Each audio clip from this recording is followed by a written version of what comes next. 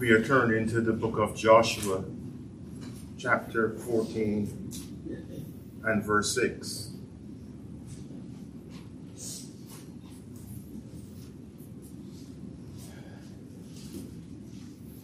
Then the children of Judah came unto Joshua at Gilgal, and Caleb, the son of Jephunneh, the Kenizzite, said unto him, Thou knowest the thing that the Lord said unto Moses, the man of God, concerning me and thee in Kadesh Barnea.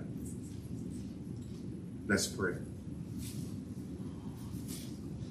Lord, we come to thee for the strength and the help to minister to your people the word of God. Lord, we are reading history, but oh Lord God, we are aware that in this history you have a message for us about Jesus Christ, and you have a message for us about ourselves. And we pray that you would help us not to be lethargic, not to be sleepy, but help us to be ready to receive from your word. We commit the word of God to you and ask that you will use the word of God to evangelize, to encourage, and to edify. We pray in Jesus' name. Amen. Amen. We made a diversion from the book of Joshua in the spring.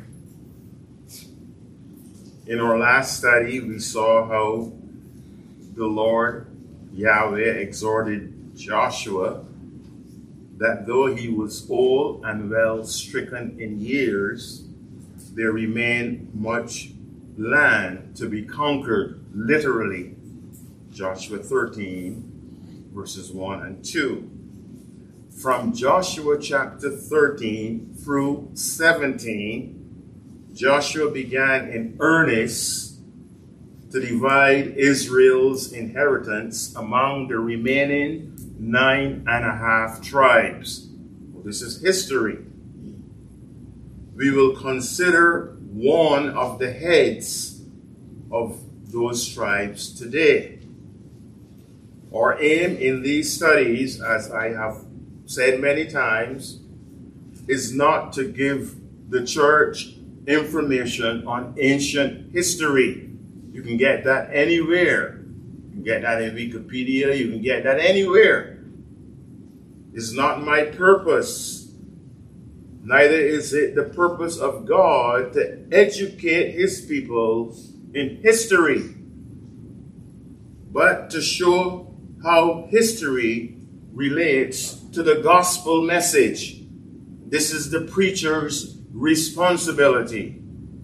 That's why God gave us pastors and teachers. Caleb was what I call the twin brother of Joshua. Not in the literal sense of the word, but a twin brother in the faith going back 45 years earlier. It's a remarkable story. Joshua and Caleb went against the opinion poll in following the word of God. I say this many times, I say it again. The Lord with anyone is a majority. 45 years later, Caleb and Joshua reunite around one common interest, claiming God's promise. That's the title of the message. It's a remarkable piece of history. Caleb is still the head of his tribe, Judah, as he was back in Numbers, where Moses was commanded to send out 12 spies. The text says, Send thou men that they may search the land of Canaan, which I give unto the children of Israel. Of every tribe of their fathers shall you send a man, every one ruler among them. Now Caleb, the son of Jephunneh, the Kenizzite, was one of those men. Here in Joshua 14, 45 years later, he came to Joshua at Gilgal to remind him the promise of God. Here's our first observation in the text as we work our way down. First, we see Caleb's approach, verses 6 through 9. Then the children of Judah came unto Joshua in Gilgal, and Caleb the son of Jephunneh, the Kenizzite, said unto him, You know the thing that the Lord said unto Moses, the man of God, concerning me and you in Kadesh Barnea. Now Caleb and Joshua, as I said, were brethren in the faith. They acted and they behaved alike in contrast to the majority. The two were once heads of tribes in Israel. Joshua, the head of the tribe of Ephraim, which he later had as an inheritance. Caleb, the head of the tribe of Judah. Now, if you're a Bible student, right away, you see who Caleb is pointing us to. I shouldn't have to tell you. You should know who he is a type of. Caleb at that time was the most vocal of the two. He was the one that stilled the people who were about to stone him and Joshua because of their faithfulness. The majority wanted to stone the two. By the way, 2 is a prominent number and a prominent figure in the church. Numbers 13, 30, and 31. And Caleb stilled the people before Moses and said, Let us go up at once and possess it, for we are well able to overcome.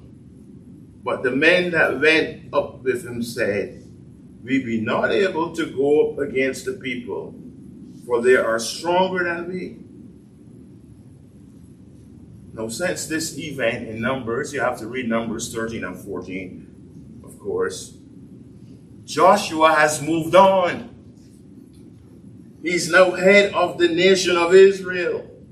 He's no longer head of a tribe, but head of a nation. Caleb comes to Joshua at Gilgal. Now here we see a lesson. Caleb did not show an ounce of jealousy or envy in his bones because of Joshua's office. He's commander now. But he approaches Joshua in a noble manner. He did not approach him as a lone ranger. He came with his tribe, his fellow statesmen. He came on behalf of his brethren. And there's a remarkable lesson here in the moral context. And I bring a quote to you from commentator William Blakey, Old Testament commentator Blakey, who took note of Caleb, and I quote from him. He says, It is beautiful to see that there is no rivalry between them. Not only did Caleb interpose no remonstrance when Joshua was called to succeed Moses, but he seems all through with the wars to have yielded to him. The most loyal and hearty submission, his affection and cordial bearing on the present occasion seems to show that not even in the corner of his heart that there linger a trace of jealousy. Blakey picked this up, as I did, from reading about the two. Here is a practical message for all in the church. How do you approach human authority? Whether domestic, civil, how do you approach ecclesiastical government? Do you show this kind of respect? Like Caleb? Are you a lone ranger? in the church, a branch that is not connected to the vine? How do you approach servants of God when it comes to actions that affect your relationship to church life? These are noble applications. The Bible is written for Christians, and we must find the moral and the gospel truths in history, lest we ain't studying the Bible. There's such a virtue that is called Christian ethics. It's taught in the scriptures, Hebrews 13:7.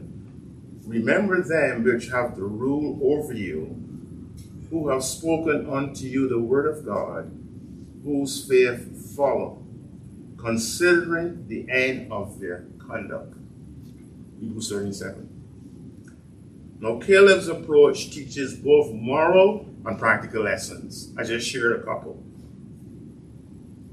Sometimes one man may be advanced in the ministry above his peers, and suddenly silent rivalry and competition intensifies.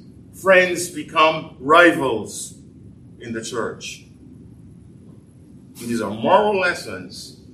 Romans 12, for I say, through the grace given unto me, to every man that is among you, not to think of himself more highly than he ought to think,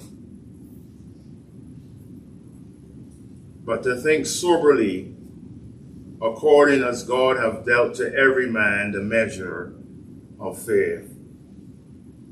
For as we have many members in one body, and all members have not the same office, so we being many are one body in Christ, and every one of another. Romans 12, 3-5. Now you may ask, but why you bring this lesson now? Why you bring this message now? Well, it is here. And it's a perfect time to bring it.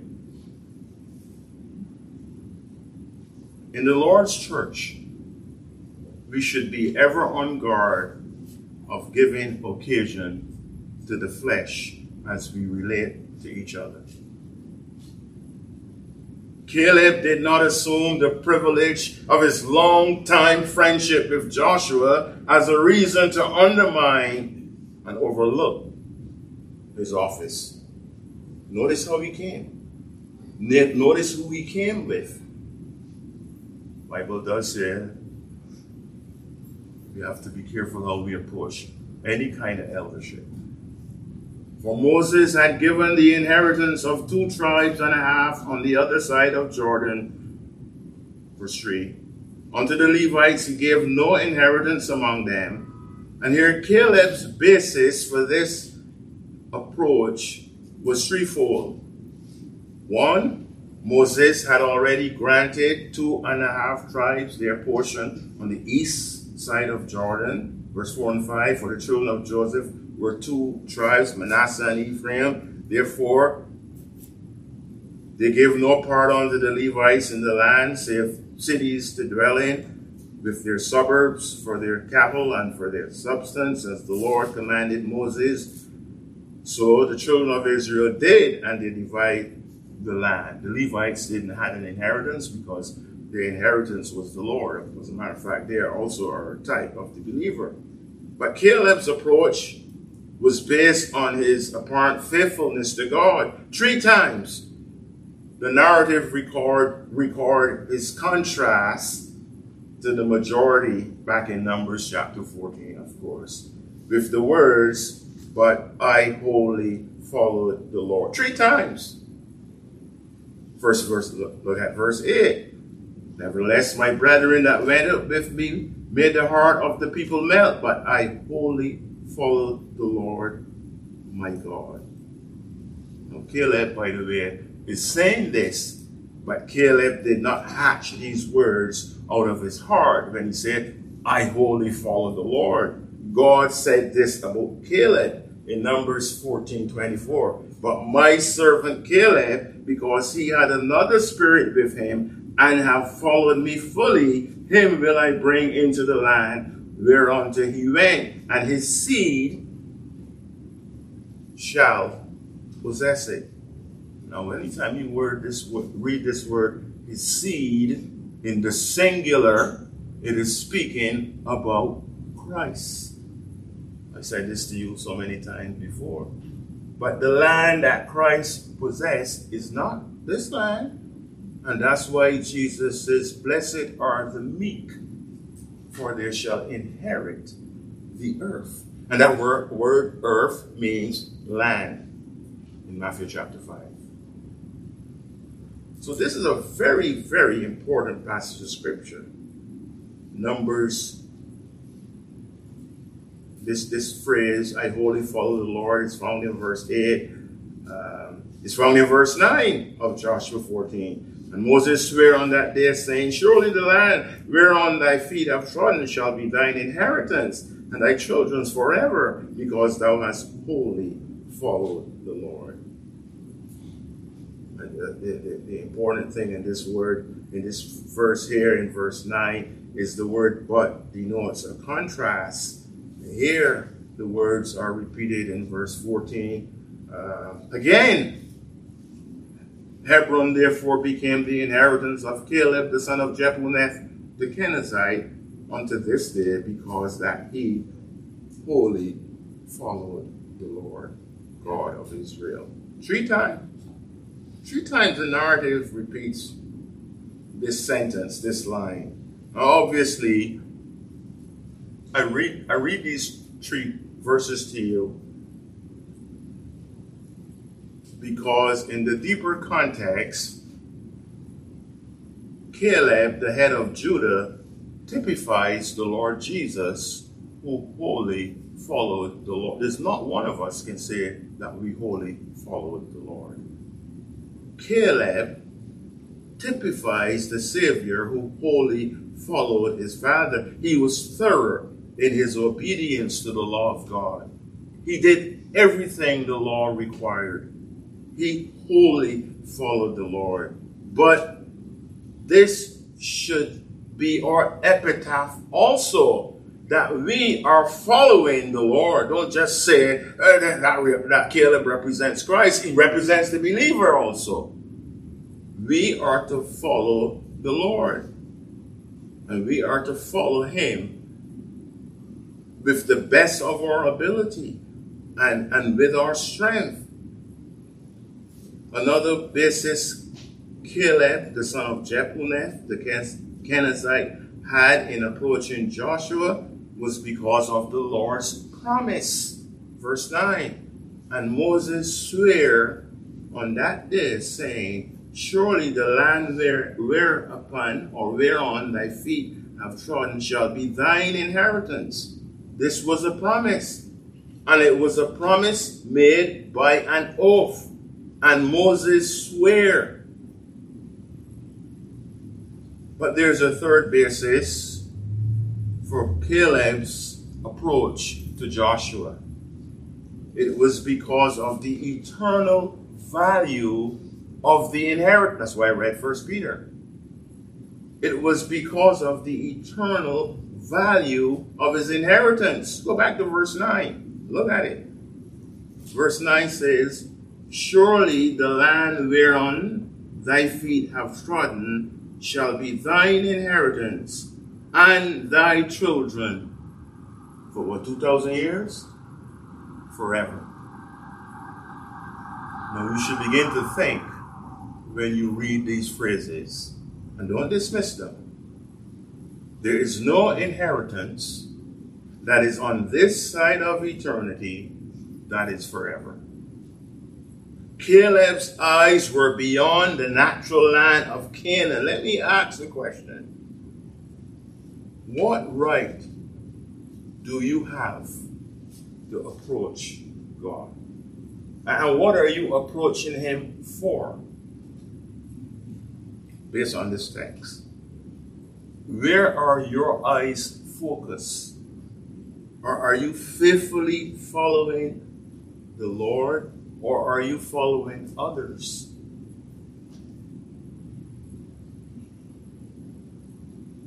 What are you seeking most in this life? Is it the kingdom of God?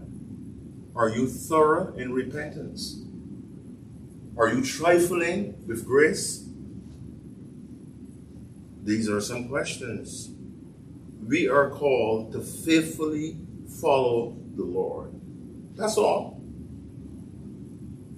We are not called to perfectly follow the Lord, because no one is perfect, but faithfully follow. James says this, for he that wavereth is like a wave of the sea driven with the wind. By the way, the wind can speak of the Holy Spirit, but oftentimes the wind also speaks of the evil forces of this world. Driven with the wind and tossed. For let not that man think that he shall receive anything of the Lord, because a double-minded man is unstable in all his ways. James 1:6-8. So this is my first observation from this context. Caleb's approach. We saw his motive for approaching. It was because he wholly followed the Lord, because of what Moses promised. It was because of the eternal nature of the inheritance, which is forever. I'll explain what that means in the spiritual setting. But we also want to see how Caleb glorified the Savior in verses 10 and 11. How he glorified Yahweh. Verse 10, I read it to you. And now, behold, the Lord hath kept me alive, as he said these 45 years, even since the Lord spake this word unto Moses, while the children of Israel wandered in the wilderness. And now, lo, I am this day 85 years old. I guess Caleb carried his memory back 45 years, and where he had such a painful experience. He remembers the grief of unbelief. He acknowledges God's goodness in keeping him alive. God keeps men alive for a purpose. And I hope you know this.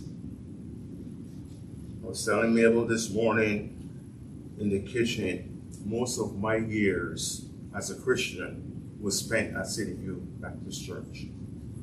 10 years in the Manhattan Bible Church under Tom Harris, and the rest of my life was here at City View. I would like at the end of my tenure to look back and see fruit. Otherwise, I would have wasted my life here at this church. 45 years is a long time, but it's not too long in God's divine providence.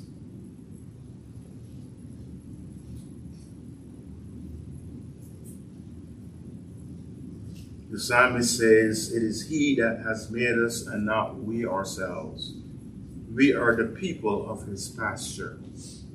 We. Unfortunately, too many are seeking other pastors in our church. Men can come to you very quickly and take off from the church with no interest in the church. This is a critical time in my ministry. The Lord will not, or the Lord will only keep us if we are in the way to be kept. If we are not in the way to be kept, don't expect the Lord to keep us. The scripture says Caleb had another spirit. That's why he was kept. And the only other spirit Caleb could have had is the Holy Spirit.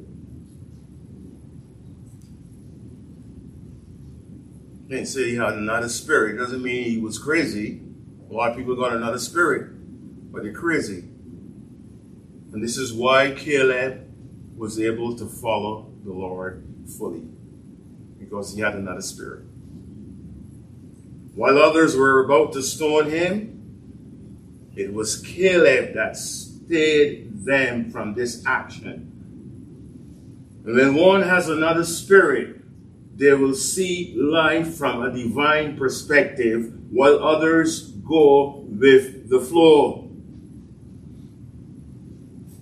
Caleb bent with the word. Very interesting. Caleb glorifies the Savior for the present strength he had to serve. Verse 11, he says, "As yet I am as strong this day as I was in the day that Moses sent me, as my strength was then. Even so is my strength now for war, both to go out and to come in." This man is committing himself to Joshua, to help Joshua conquer the land. He's committing himself. He says, "Joshua, I'm ready to go with you." Of course, this is a missionary passage. Glorifies God for the strength. Of course, Caleb was not as he was 45 years earlier. He couldn't be. Come on. But he was not talking about that kind of strength to pump iron. But the strength we are called to seek and to have is the strength of the Lord Jesus. Finally, my brethren, be strong in the Lord. And what about that passage? "They that wait upon the Lord shall renew their strength. Shall mount up with wings as eagles. They shall run and not be weary. They shall walk and not faint." I believe that Caleb's strength, and by the way, this word can also means power. I believe that the strength relates to gospel strength. This is what I'm speaking about. To do what is humanly impossible, to fight the battles that are before us spiritually. And Caleb acknowledges and he glorifies God for his goodness in keeping him. And then we come to the last and the most important heading in our context, Caleb's request. This is the important highlight of this chapter, verses 12 through 15. And this is what I will spend the next couple of minutes on, Caleb's request. Verse 12. "Now therefore give me this mountain whereof the Lord spake in that day. For thou heardest in that day how the Anakims were there, and that the cities were great and fenced. If so be the Lord will be with me, then I shall be able to drive them out, as the Lord said." Well, this was a personal request, because no fewer than 5 times the personal noun is used referring to the subject. Caleb requested the very place that intimidated the other 10 spies at Kadesh Barnea. The mountain where Israel circled aimlessly for 38 years. The place where Miriam died. The place where Aaron died, Kadesh Barnea. It is a memorable place. A place that reminded Israel of failure. 38 years bearing the whoredoms of their brethren. Caleb wanted to vindicate the enemy and validate the power of God. What does he remind you of?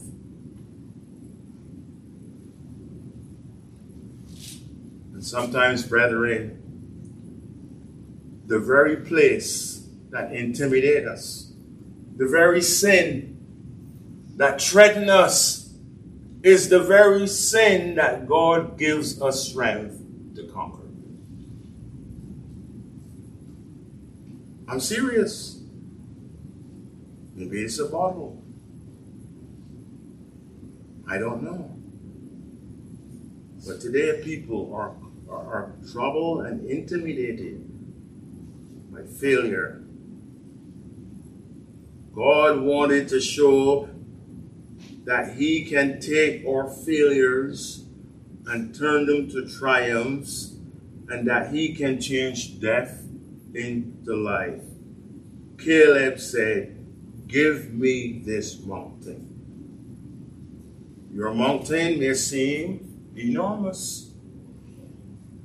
It may be a besetting sin that we all have that wouldn't go away, that you are covering. I know a lady in Chuma that covers her sin for 7 long years. I don't know how she did it, but she did a very good job of covering it. But the Bible says in Numbers, "Behold, your sin will find you out." It is better that your sin find you out at Calvary than it find you out at Judgment Day. "Give me this mountain," Caleb said. Jesus said that if one have a faith as small as a mustard seed, they can say to this mountain, "Be removed and cast into the sea." He was talking about the mountain of sin, brethren. Today we do not move Mount Everest, but the great troubling sin can be moved. And that mountain is the mountain that stands between us and the inheritance of God. Notice verse 12, part C. Verse 12, Joshua 14:12, part C. "If so be the Lord will be with me, then I shall be able to drive them out, as the Lord said." And you and I, brethren, must not think that gospel success and gospel victory, Christian victory, is automatic. Nor should we think that we can manage ourselves, that heaven is a free ride. I mean, without any struggles.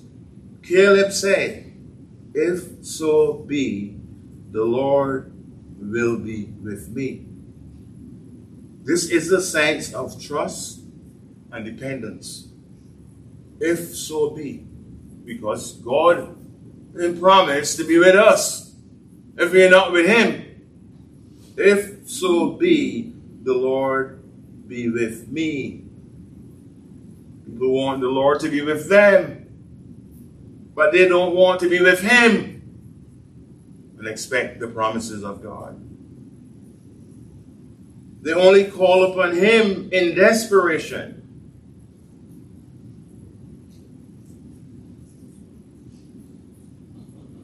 Joshua listened to this request of Caleb, his brother, his twin brother, verses 13 through 15, and Joshua blessed him. And by the way, the lesser is always blessed by the greater. And Joshua blessed him and gave unto Caleb the son of Jephunneh Hebron for an inheritance. You know, they keep repeating this man, Caleb, the son of Jephunneh. It is a reminder that Caleb came from a family that was not a covenant family. He came from the inhabitants of the land, his family. And it is a lesson that shows sometimes those who were strangers to the covenant have more fortitude and faith than those who are accustomed to the covenant. Caleb, he was one like Rahab. He was brought into the faith like Ruth, the Moabitess. No, he's a type of the Lord Jesus Christ. That's why he keep repeating his ancestry to remind us that God is gracious to the stranger.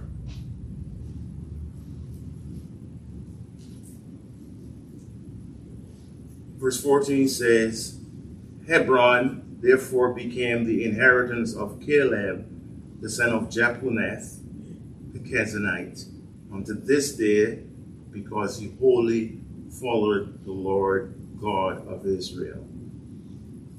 And the name of Hebron before was Kirjath Arba, which Arba was a great man among the Anakims, and the land had rest from war. Don't let this history intimidate you.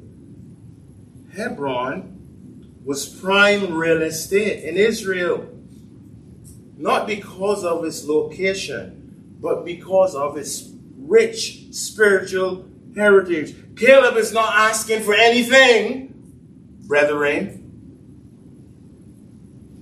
Hebron was where Abraham first settled and built an altar unto God. The word Caleb, the word Hebron, means fellowship. These are deep spiritual lessons. Hebron became the burying place for Abraham's wife Sarah. Hebron was the capital of Judah, where David became king later. This is what happened before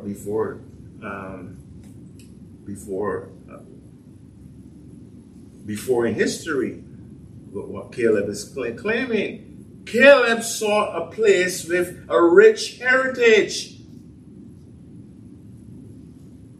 The place you should be claiming is not the spot of land that your grandfather was buried in, or your country where whoever was buried. The place you and I should be claiming is a place with a rich heritage. Let not your heart be troubled. Believe in God, believe also in me. In my Father's house there are many mansions. If it were not so, I would have told you. Behold, I'm going to the cross to prepare a place for you. And if I go, I will come again and receive you. Is this the place that you are coveting? Think of it. Don't just read this history and dismiss it. It is gospel. This man didn't ask for any old place somewhere like Lot and his wife.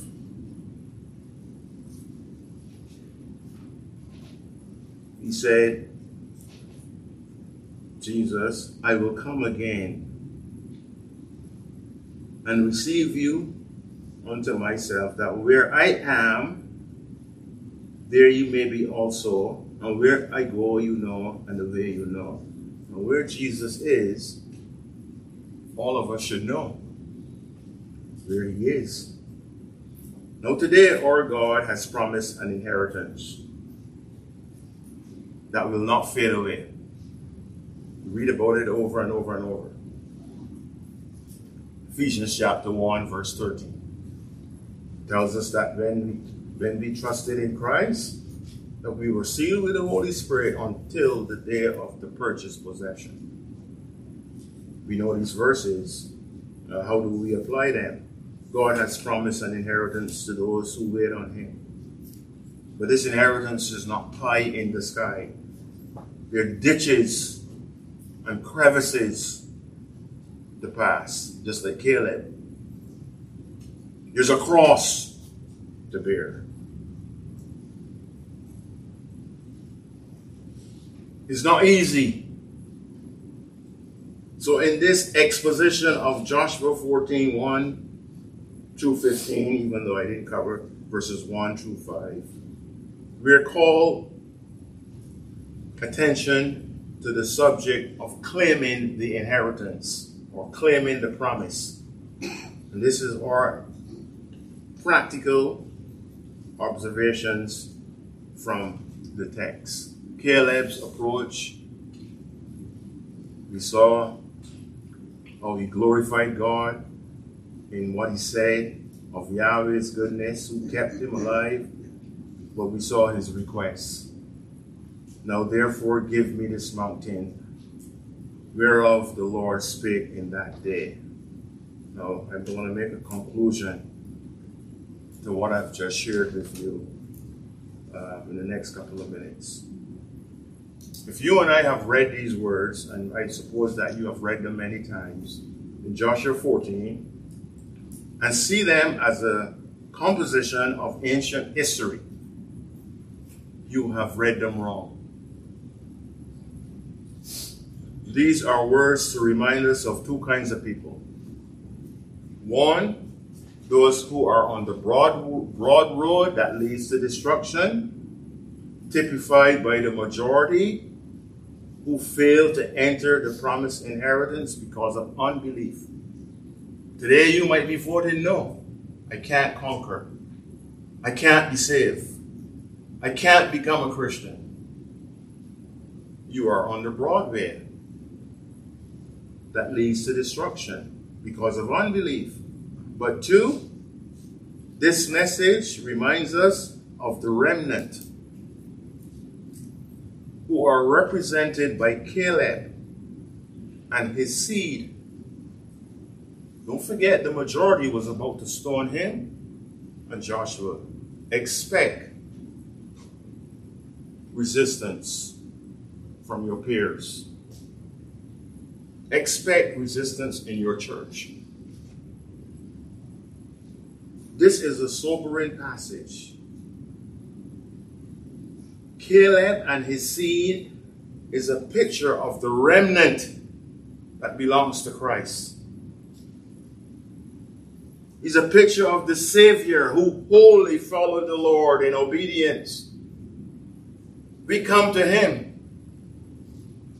for redemption. We come to him for salvation. We come to Christ, not to Caleb. We come beseeching him just like how he went to Joshua.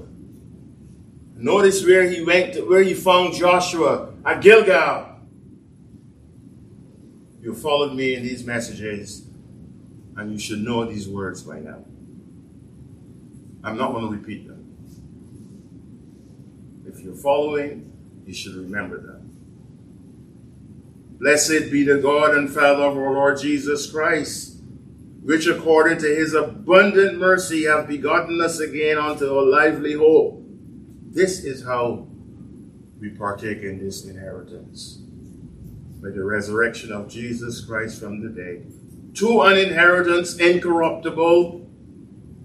This can't be talking about Hebron, undefiled, and that fadeth not away. I said to you, Caleb saw the value of the inheritance. This one that Peter is talking about.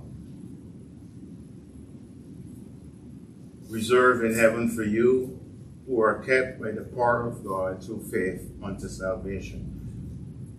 Ready to be revealed in the last time. I don't understand all of this. Is this true? Is this really going to happen? Well, let me tell you something. God is not a man that he should lie, or the Son of Man that he should change his mind, repent. Hath he said, and shall he not do? Or hath he spoken, and shall he not make it good? And these words come from a soothsayer, Balaam. But he was correct. Numbers 23:19. Today in the Middle East, nations are fighting like cats and dogs for an earthly state in the West Bank. Nations are fighting like cats and dogs. They will fight and end up the same place. Others are seeking a state in this world. Following the Lord means that you and I must go against the opinion poll, as Caleb did, minority.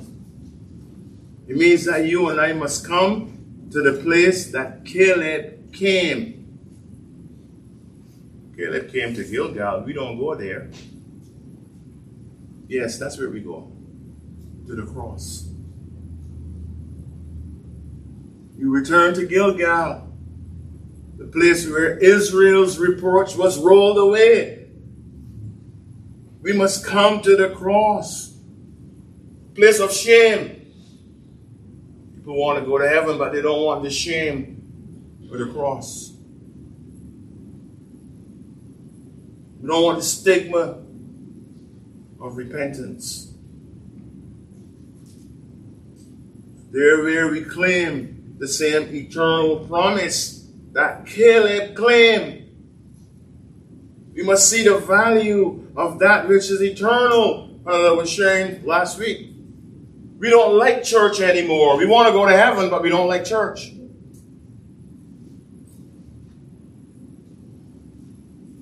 Don't like the people in the church either. Oh, if you don't like people on earth, what makes you think you're going to like them in heaven? I don't know where we get that from. You don't like Christians, but you want to go to heaven. The best place to practice is here. Mad dash for the door.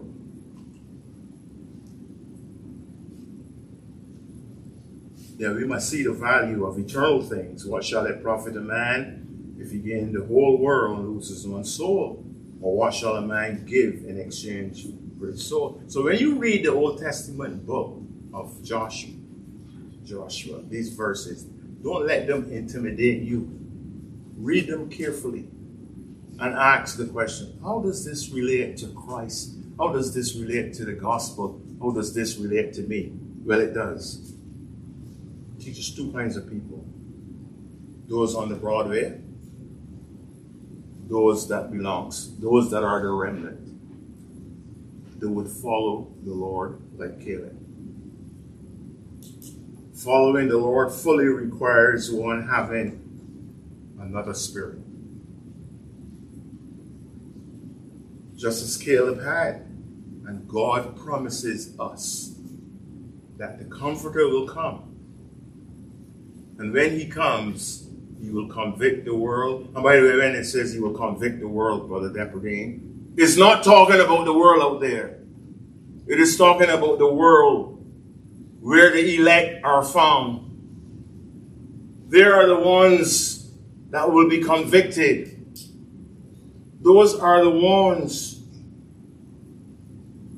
to whom Christ would make himself known. They'll be convicted of sin, their sin, of righteousness, and of judgment to come. Everybody ain't convicted about that.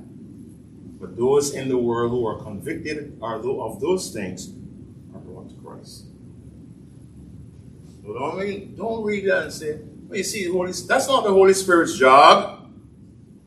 The Holy Spirit's job is to bring the elect to Christ, and he does so by convicting them of sin, of righteousness, judgment. So where there is no conviction, that's terrible.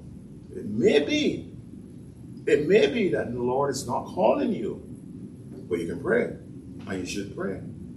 But following the Lord requires another spirit. These are applications to take away from the historical account. These are the things to see in our lesson from Joshua. And I close by saying, I believe, and this is personal, I believe that most of us who are here for a reason. Most of us, not all of us. I believe that most of us want to leave this world with the assurance of salvation. I believe that. Thank you, Zoraida.